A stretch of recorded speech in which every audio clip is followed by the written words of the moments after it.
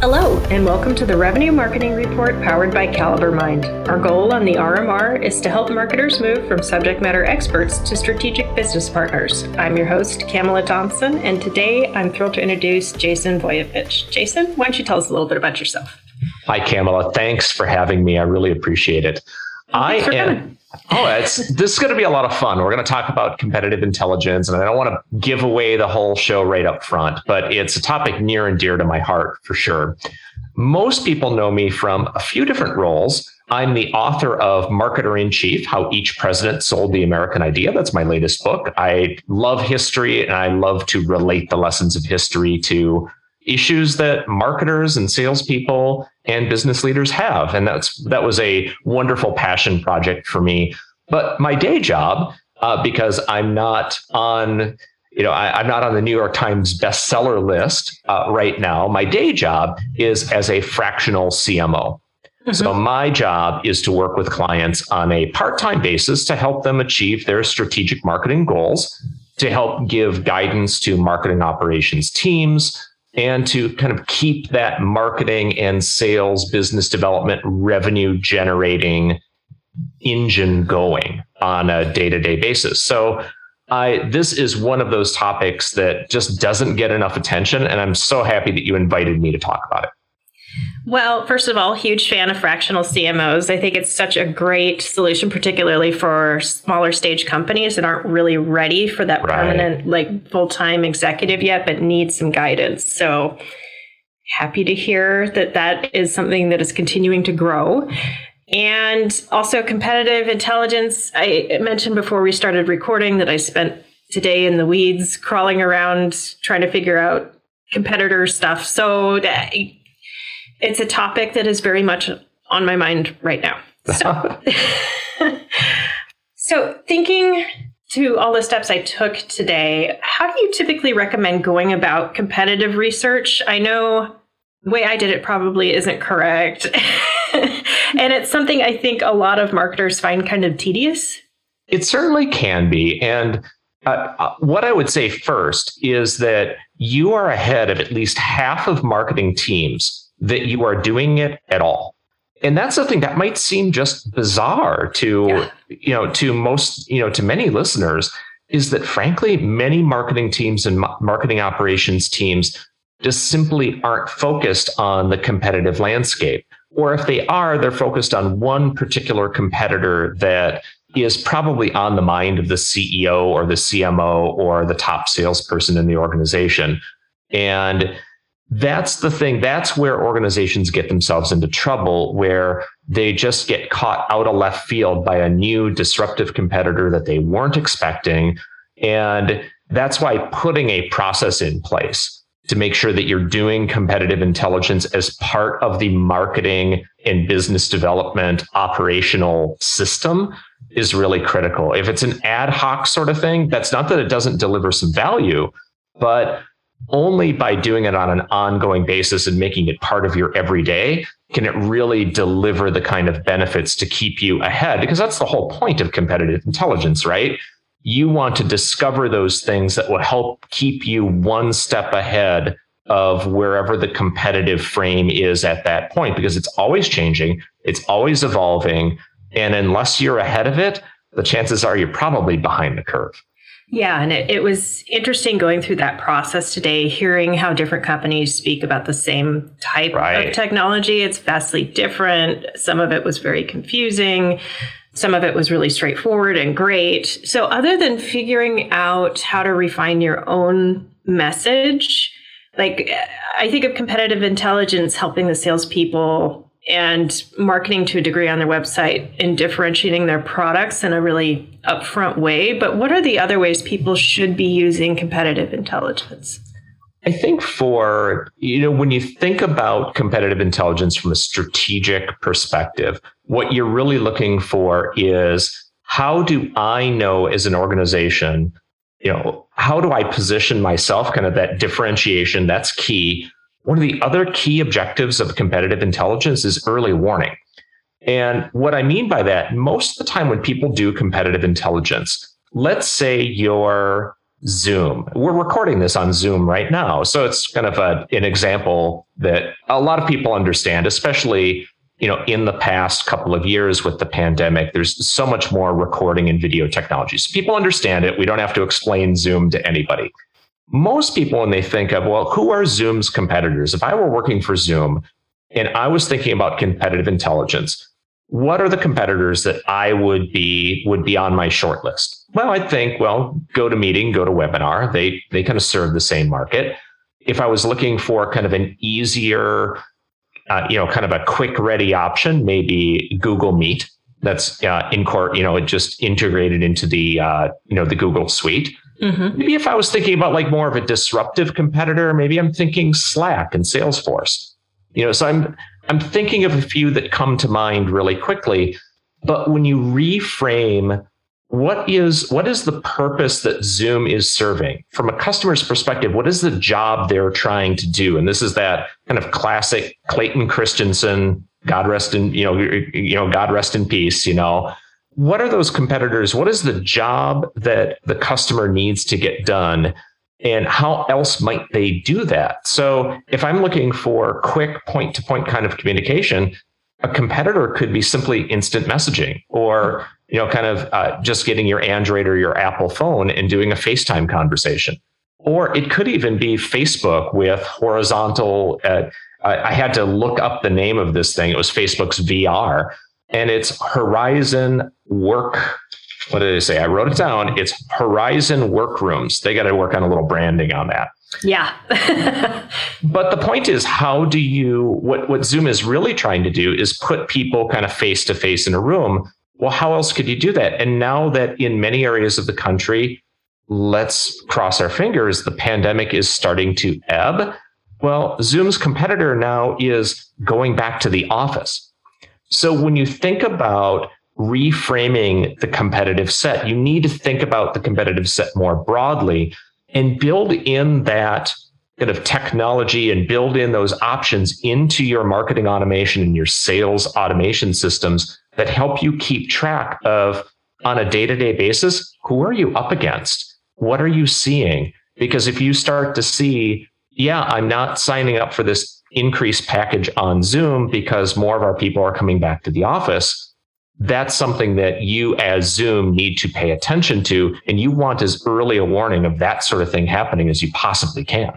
So for the companies that wait to hear from their sales team as to who they're coming up against, having been a Salesforce admin, getting that competitor field in there and having product teams use that, I always thought was a little bit interesting. I mean, it's a good mechanism to see how frequently they're coming up, but what is the problem with waiting until that point to start anything? Yeah, I think the sales team is one source of competitive intelligence. When you talk with competitive intelligence practitioners in organizations, they talk about information sources.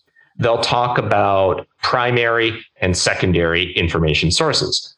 The primary sources, such as salespeople, you can kind of wait for them to kind of type in the field. Easier if you've got a little checkbox in there. That makes it a lot easier just to check that box. If you know who they are, yes. If you know who they are. And that's exactly the point, Kamala, is that if it's a new competitor, or if I don't, where do I put in my CRM, my Salesforce admin? Where do I put in people are coming back into the office so they're not using my product at all anymore? Like where's the checkbox for that? You don't know what you don't know.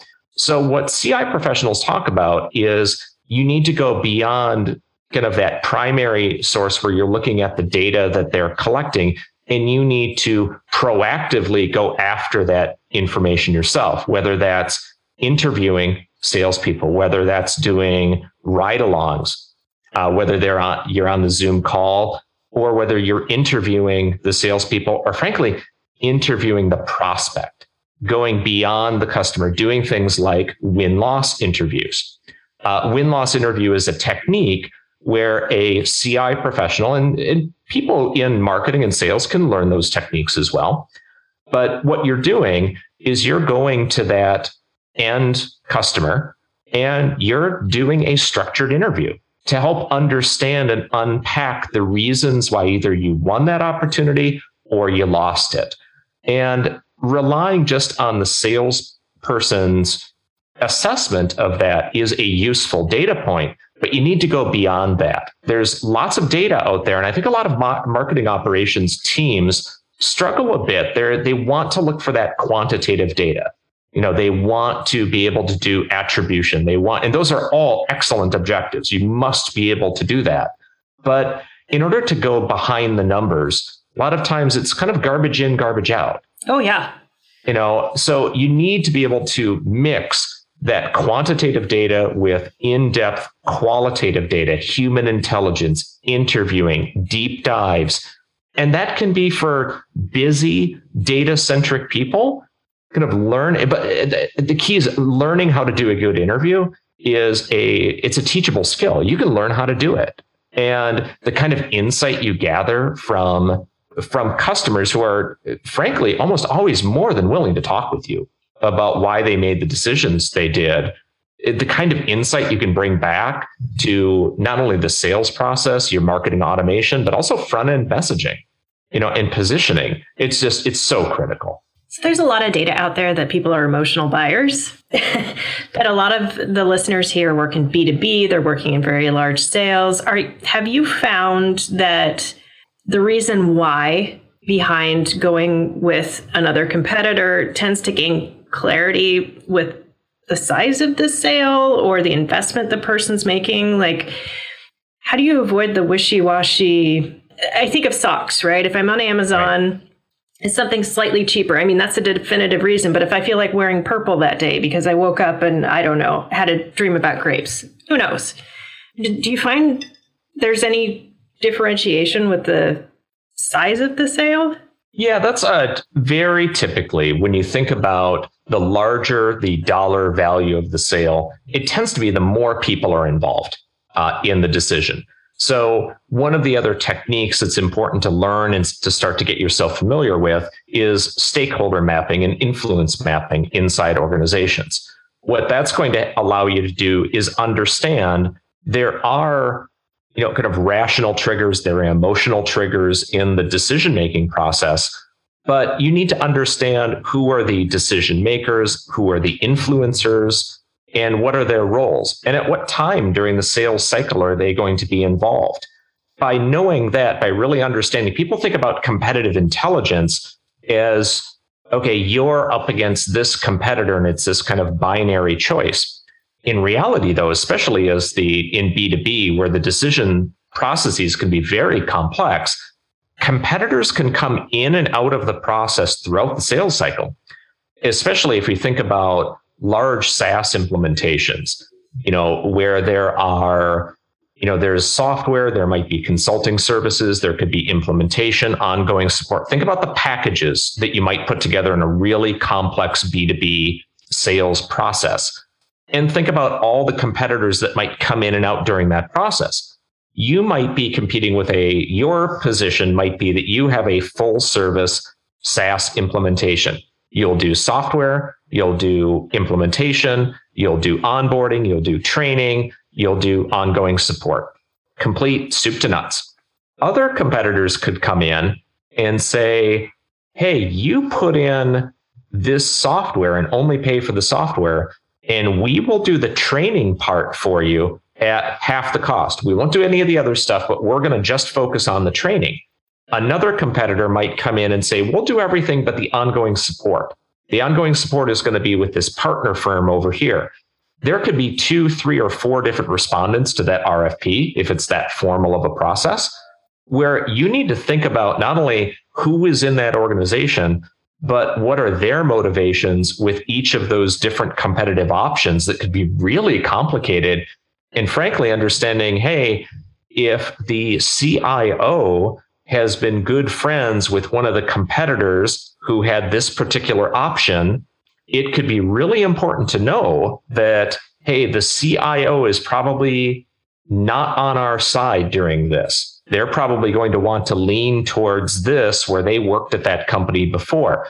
Well, a basic LinkedIn search would probably tell you who the people worked for and what their history was. And you might be able to begin to glean what option they might be leaning towards. So when you think about kind of that, it's really just a mindset of how do I understand what I'm up against and how do I position myself against that? So it's not just competitive intelligence in terms of, hey, I'm going to go to SEMrush and I'm going to find out what keywords I'm competing against.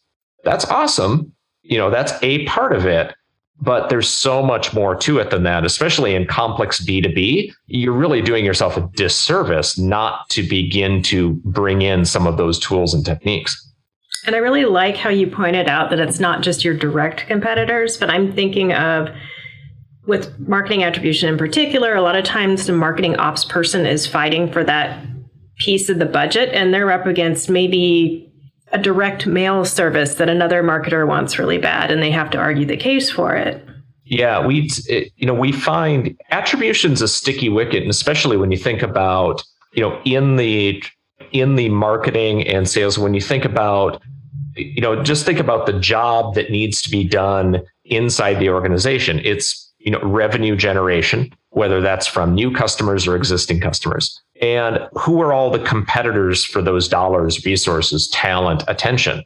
Marketing operations is just one competitor amongst a lot of different other places that might be doing that. And my advice to marketing operations folks is by adding in some of these other strategic techniques, building in stakeholder mapping and influence mapping into your attribution systems and starting to collect some of that information positions you for kind of increased influence in the organization, increases win rates in the organization.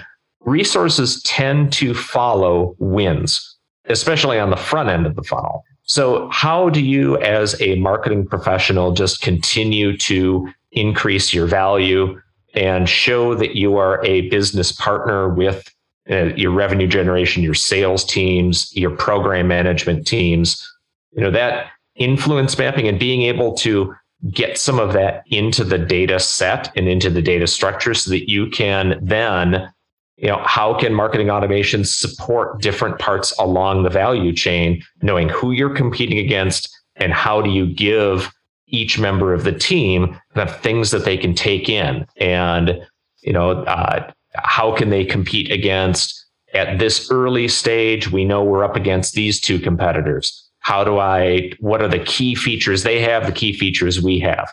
And that might change over time, but that's kind of how you continue to build influence. That's really the name of the game in marketing ops, isn't it? Just continue to build that kind of influence within the organization. So let's talk through a little more of the strategy and tactics side. What you mentioned, influencer mapping, journey mapping. What are the things marketers should be doing to best prepare themselves? I think a few things. I think the number one is really that mindset that the customer, the end customer, has so much more choice than we give them credit for. And whoever is in your competitive set now, there is probably 2x or 3x the number of real competitors you have. And you mentioned it exactly right, Kamala, that there are indirect competitors, in addition to that there may be an option to do nothing or to delay the implementation, to delay that. That happens all the time. We all know that. Yeah, cost of doing nothing versus doing something, and the resource. I think anybody who's been in marketing ops has weighed that very heavily. I have all these things on my plate. It's going to take this much time. Is it going to save me at least that much time to make the move? Oh, yeah.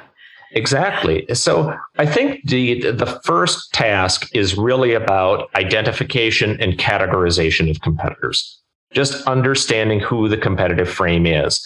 And my favorite technique comes from, it's called Angles of Attack. It's from Eric Johnson and the folks at Aurora WDC. What they've categorized is 4 different types of competitors that will help marketing folks kind of bucket competitors into groups that make sense, that are just actionable. The first group are those that are that kind of direct feature to feature competitors. They're the ones that are the easiest to understand because they're right in front of you. It's Zoom competing with GoToMeeting. They're just They're apples to apples, and they're competing on little feature sets and price all the way along. The second group are the kind of the low cost competitors. So how do you do this free, low cost, no cost? What's the hillbilly way to get it done? You always have to be looking at that. Okay. So those are the ones that are taking one little niche feature, and that's all they're doing. Remember in the example of the complex B2B sale, where there was a specialist firm who was just going to do training. That's all they were going to do. That's an example of that kind of low cost niche competitor. They're not going to do the whole thing. They're just going to do exactly this one little task. They can be very difficult to compete against because the price point tends to be a lot lower, or it might even be free. So when you compete against them, you need to show how free is actually very expensive. Yes. So that's the second type of competitor. Third type of competitor are those that are disrupting the game in some way. Those are the competitors such as Slack, where they are integrating video calling into the Slack experience. Why would I use Zoom if video calling is built into Slack and I'm in Slack all day, every day? Why would I do that? That's difficult to compete against. And you really have to figure out, is that organization a Slack-centric organization? If they are, you need to be thinking about APIs and integrations. And again, most B2B SaaS people kind of understand the language I'm talking about here, but you can use this same structure for any B2C or B2B organization. Have you been burned by attribution? Are you tired of fighting with salespeople over target accounts and lead scores? We've all been there, and that's because traditional marketing analytics tools bolt onto your CRM and calculate attribution and engagement scores on the data as it is. And let's face it, most of the time, your CRM data is far from perfect. CaliberMind is unique because it pulls data from all your sources, not just your CRM, into a data platform. CaliberMind unifies your information, which means you can attribute dollars to website activity, standard Salesforce campaign activity, and more, without wasting time in spreadsheets. Ditch the spreadsheets and check out a new way to analyze revenue data with CaliberMind at calibermind.com. Final one, and this is where people get surprised, are the disruptive competitors. Those that they're not out there, they're not making any money yet. It's people going back to the office, or Facebook doing that Star Wars hologram people kind of thing. Remember, most of the time it's kind of funny. They're like, oh, it looks like Mark Zuckerberg and he looks like kind of a silly Darth Vader kind of there. It's just kind of ridiculous. And people are laughing and it's a big joke. It's a big joke until corporations start to move that way and you start to lose to them and you don't even know you're losing because it's nowhere in your checkbox to say that that's the competitor you were up against or that's the competitor you lost to. Yeah. So that kind of identification and categorization, critical. Just get yourself, so it's not just 50 competitors. You only have 4 competitors. There are only 4 types of competitors out there. If you can bucket them, it makes them easier to manage. That kind of leads right into the second thing, which is all about processes and automation. How do you build that into the marketing operations system so that you are looking at, okay, you've gotten a new win or you've gotten a new loss. Okay, there's a follow-up interview. Sometimes there's some questionnaire that gets sent out. That's nice. You're going to learn a lot more with a 15-minute interview than you will on rank 1 to 10. Would you recommend us to a friend or colleague? Like, there's nothing wrong with the Net Promoter Score question, but everyone knows what it is now. Yeah. And people are gaming it. So kind of garbage in, garbage out. Yep. So processes and then kind of those skill sets, and that kind of leads to that. Once you've automated those kind of processes in there, you need to have those skill sets. You really do need to work on those skills. How do you do interviewing? How do you do stakeholder mapping? How do you do influence mapping inside the organization? How do you build those relationships with your other key stakeholders in the organization? All those soft skill type things, critical to really having the impact you want. If you can do those 3 things, you can identify and categorize. You can get the processes in place to make sure that you are doing this on an ongoing basis. If you've got those skills that you're developing, those kind of soft skills, interviewing, influence mapping, those kind of things, you'll definitely make that next step as a marketing operations person. That's the point where, boy, that's director level stuff. That's kind of getting onto VP level stuff. That's where you become indispensable in the organization. And you're winning when no one wants to go into a sales meeting without talking to you first. Yeah. And I really encourage marketing operations professionals to not just push for the interview call for a competitive situation, but also when they're evaluating tools that people inside their company will use, when they're implementing a process that somebody will actually have to interface with, being able, and this is funny saying this as a writer, but there's only so much you can do over writing. So much of communication is nonverbal, and it's really important to be able to pick up on those really subtle cues and be able to dig in further on something. I'm not saying lead them to where you want them to go with leading questions. I'm saying pick up when they start to kind of squirm a little bit and say, okay, I feel like we haven't covered everything here. Is there anything else you'd like to tell me? Exactly. I found one of the best questions I like to ask when I'm doing interviewing is, listen, when we started this interview 15 minutes ago, you probably had a set of expectations in your mind of the type of questions I was going to ask and the type of things you were going to say in response. And that was 15 minutes ago. And I asked some stuff and you said some stuff. Did what we talk about match what you thought we were going to talk about? And that's such a great question. I found so often, I would say about 80% of the time, they're like, no, we covered it. And I always give people the opportunity to say anything else they want to say. And most of the time they don't. But I'll tell you, 1 out of 4, 1 out of 5 times, someone says, well, I thought you were going to talk about this. And then we talk for another hour about that. Yeah. Because that was the important thing to them that they rehearsed in their mind ahead of time. Exactly. Mm-hmm. Exactly. And it's just being able to give people the permission to tell you that you're off base and that you're not asking the right question. That's key, because if people get into that question, that Q&A mode where you ask me a question, I answer it. And we go through that kind of back and forth. What ends up happening at the end is we may have missed the point. Yeah. And especially with someone like Camo, so much of the B2B sales cycle, both inside the organization, just for all of the people that need to work together inside of the organization, and all the people at the customer that need to kind of work together to make a decision, and all of the competitors who are all doing the same thing. Just think about how complicated that is. What data are you going to collect that will adequately represent all, like, where's the silver bullet in there? Where is the tip of the spear, the other mixed metaphor that will cut through all of the junk and get us to the one salient piece of information that will make the difference?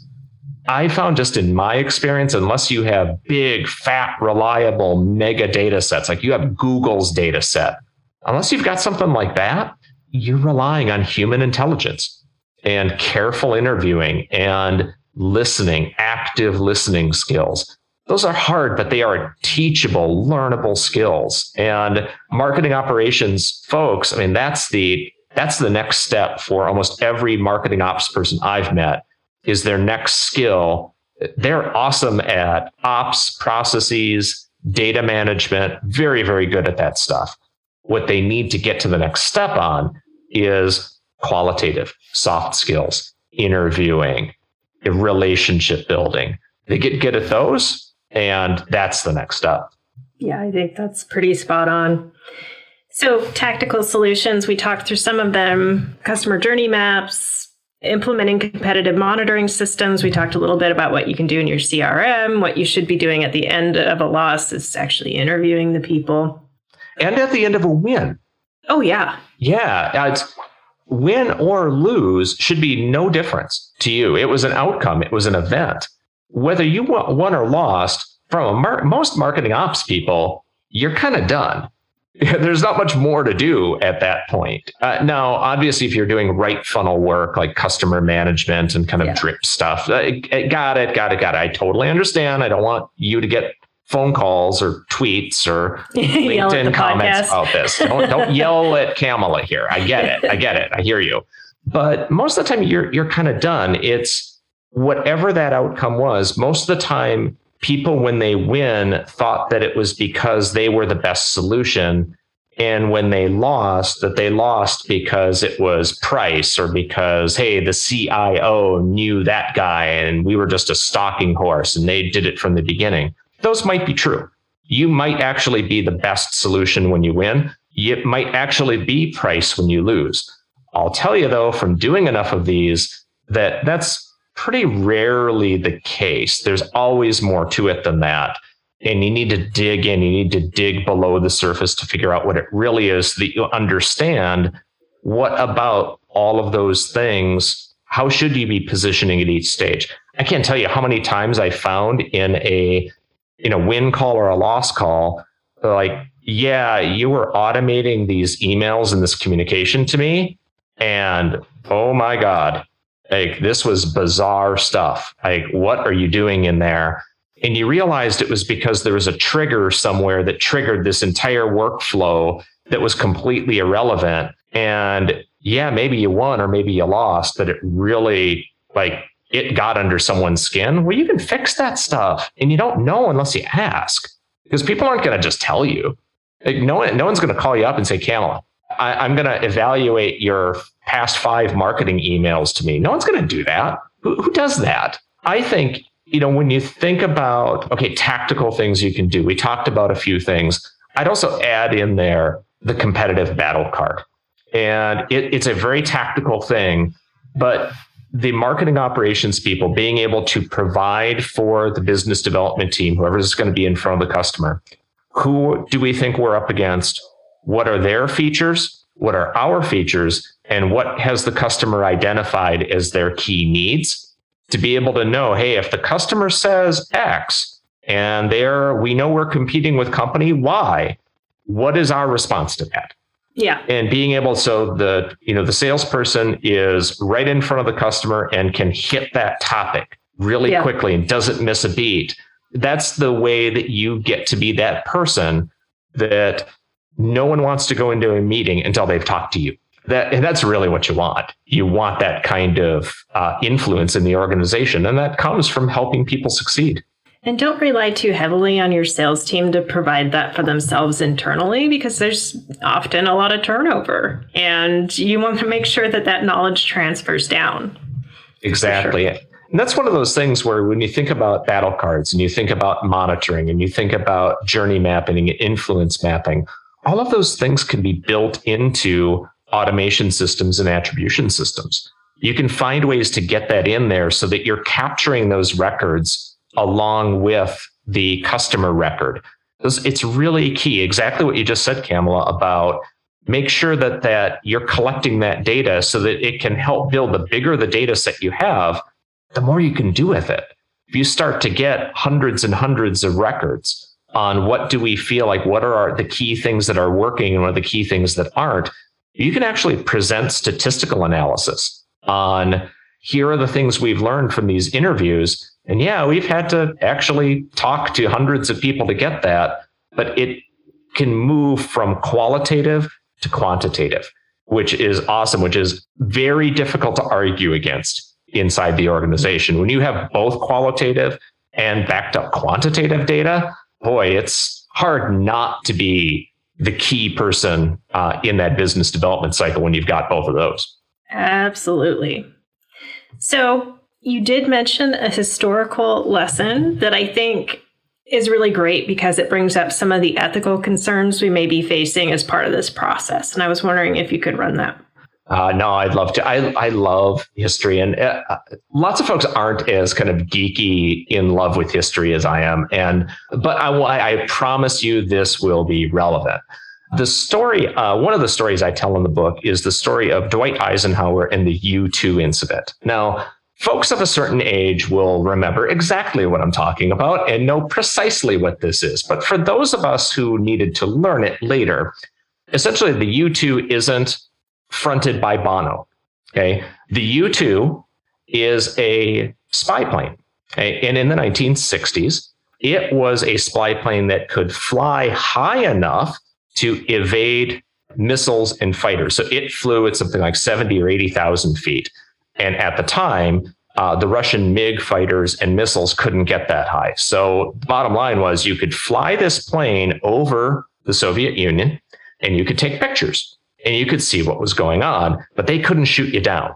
The problem is that you might be able to avoid the missiles and you could avoid the fighter jets, but you couldn't avoid radar.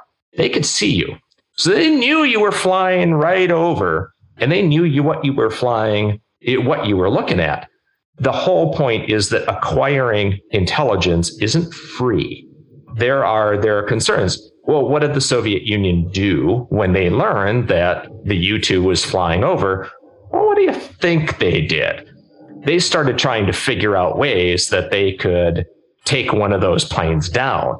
And eventually they got lucky, and they did.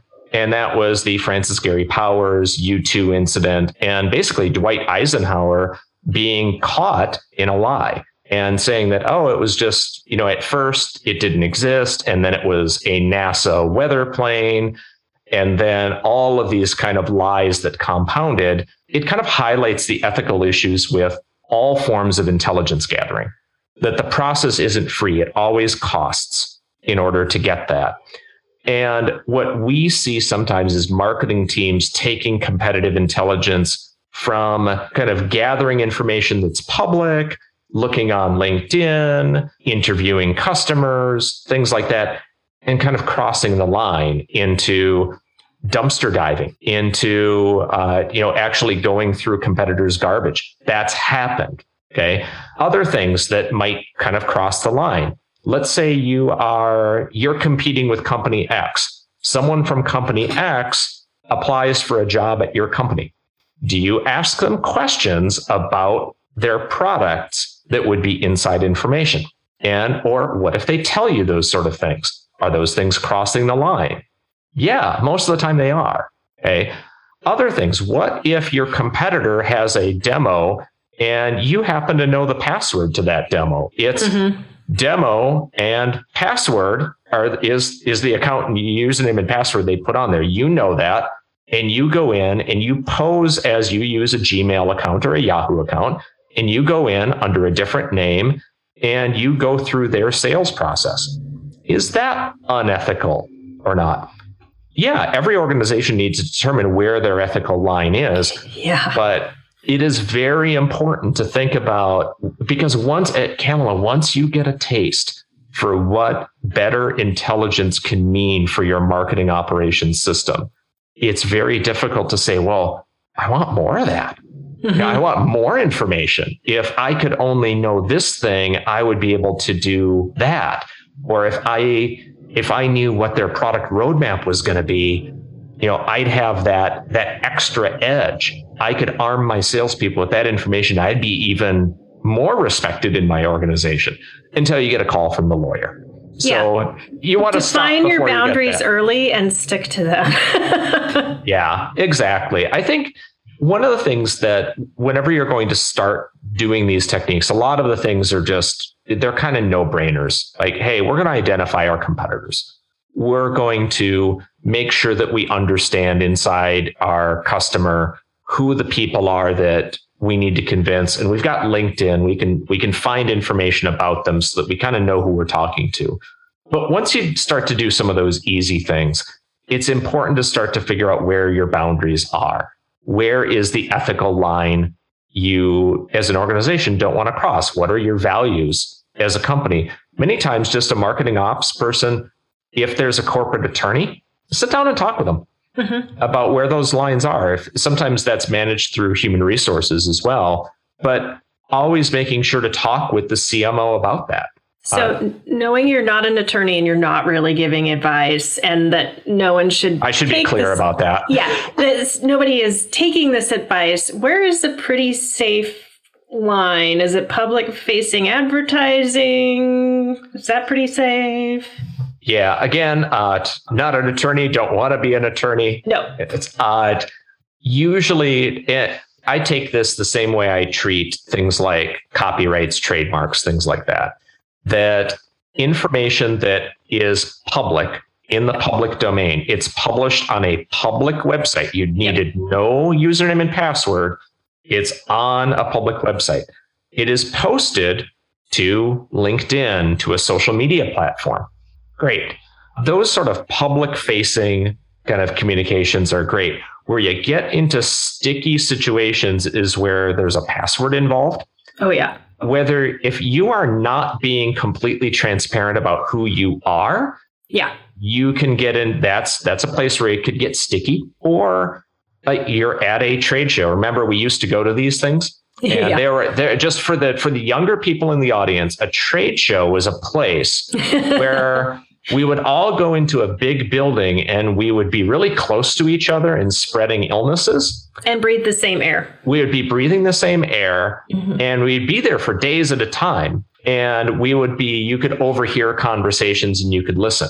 Well, those sorts of things, assuming we go back to things like that in earnest, and if, hey, you're going up to you overhear, you have a person whose job it is to kind of stand near a competitor's booth and listen to the conversations their salespeople have with their clients or potential clients.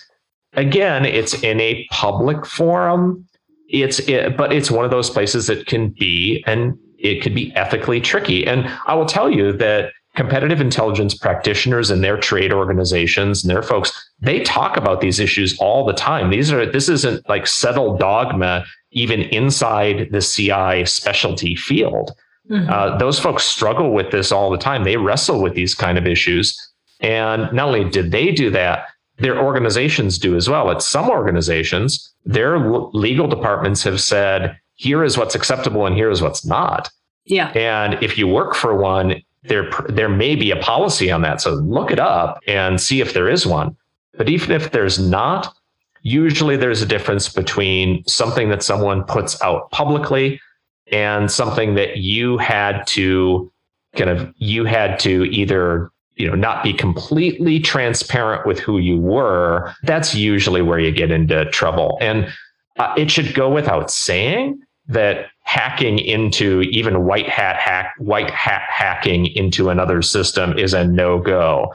Yeah. Trying to put a job description out there saying that you're looking for a new product manager, and you recruit and you interview people from your competitors to get information.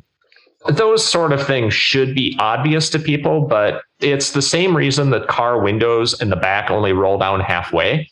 Yeah. Because some little kid tried to climb out of the thing.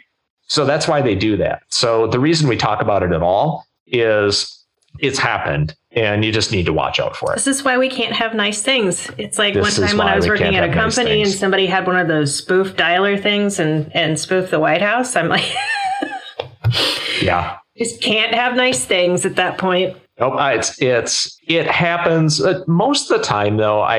If you're asking the questions at all, and you're thinking about competitors more strategically at all, you're already halfway there.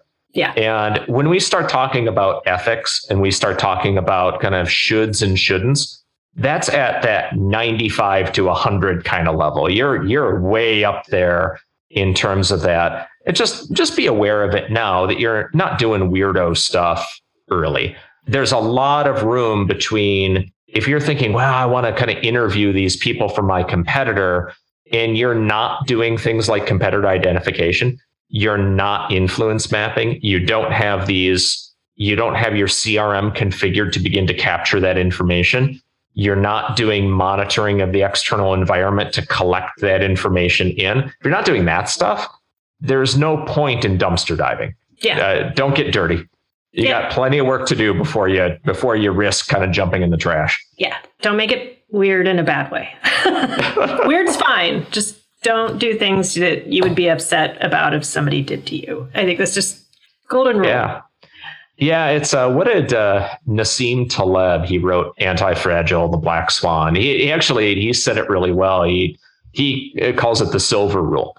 He said, "Don't do unto others what you would not want them to have them do to you." Yeah. So it's more like it's not positive; it's avoiding the negative thing. So if you don't want someone to be hanging around your trade show booth listening to you, don't do it to someone else. Yeah. Yep. Good advice. But not legal advice. Let's make that clear one more time. Legal advice. Very good. I'm not a lawyer. Jason, thank you so much. This was a pleasure. Where can people find you online and get your book? The best place to find me is marketerinchief.com. That's the place to get the book. You can learn all about it. And if you're interested in history, you will love it. It is unlike any history book you've ever read. It's readable. And not to say that other history books aren't readable. Historians don't get on the podcast and yell at her. It's a readable book, and it's written for people who don't like history. It's written for people who would never pick up a history book, but they want to experience it and see why it's relevant. That's who it's for. So please go there and pick it up. Or if you find me on LinkedIn, there's only one Jason Voyevich on LinkedIn. You will find me pretty easily. Look me up, find me. And if you are looking for resources on how to build competitive intelligence programs and free things that you can do and advice that I can point you to, I will point you to that. Just connect with me on LinkedIn and I'll hook you up. That's very generous. Thank you so much. And for those of you looking for more great content like this, check out calibermind.com.